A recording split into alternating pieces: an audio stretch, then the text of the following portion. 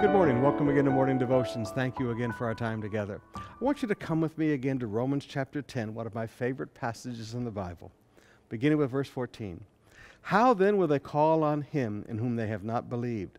And how are they to believe in him of whom they never heard? And how are they to hear without someone preaching? And how are they to preach unless they are sent? As it is written, how beautiful are the feet of those who preach the good news. But they have not all obeyed the gospel. For Isaiah says, Lord, who has believed what he has heard from us? So faith comes from hearing, and hearing through the word of Christ. So faith comes by hearing, and hearing through the word of Christ. Now, rather than focus on the sending of the gospel and things, let's focus on the message for just a moment. Faith comes by hearing, not by seeing, and hearing through the word of Christ. Now, oftentimes today you hear people do what I call the bait and switch sales techniques when it comes to church.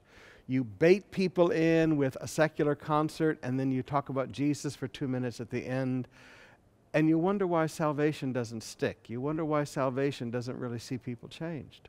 Faith comes by hearing, and hearing by the word of Christ. We have to remember, we cannot mix the message with the secular world and then think that people are going to experience real, genuine salvation. Just because you stand up and say Jesus is Lord, who's going to believe your report? Faith comes by hearing, and hearing through the word of Christ.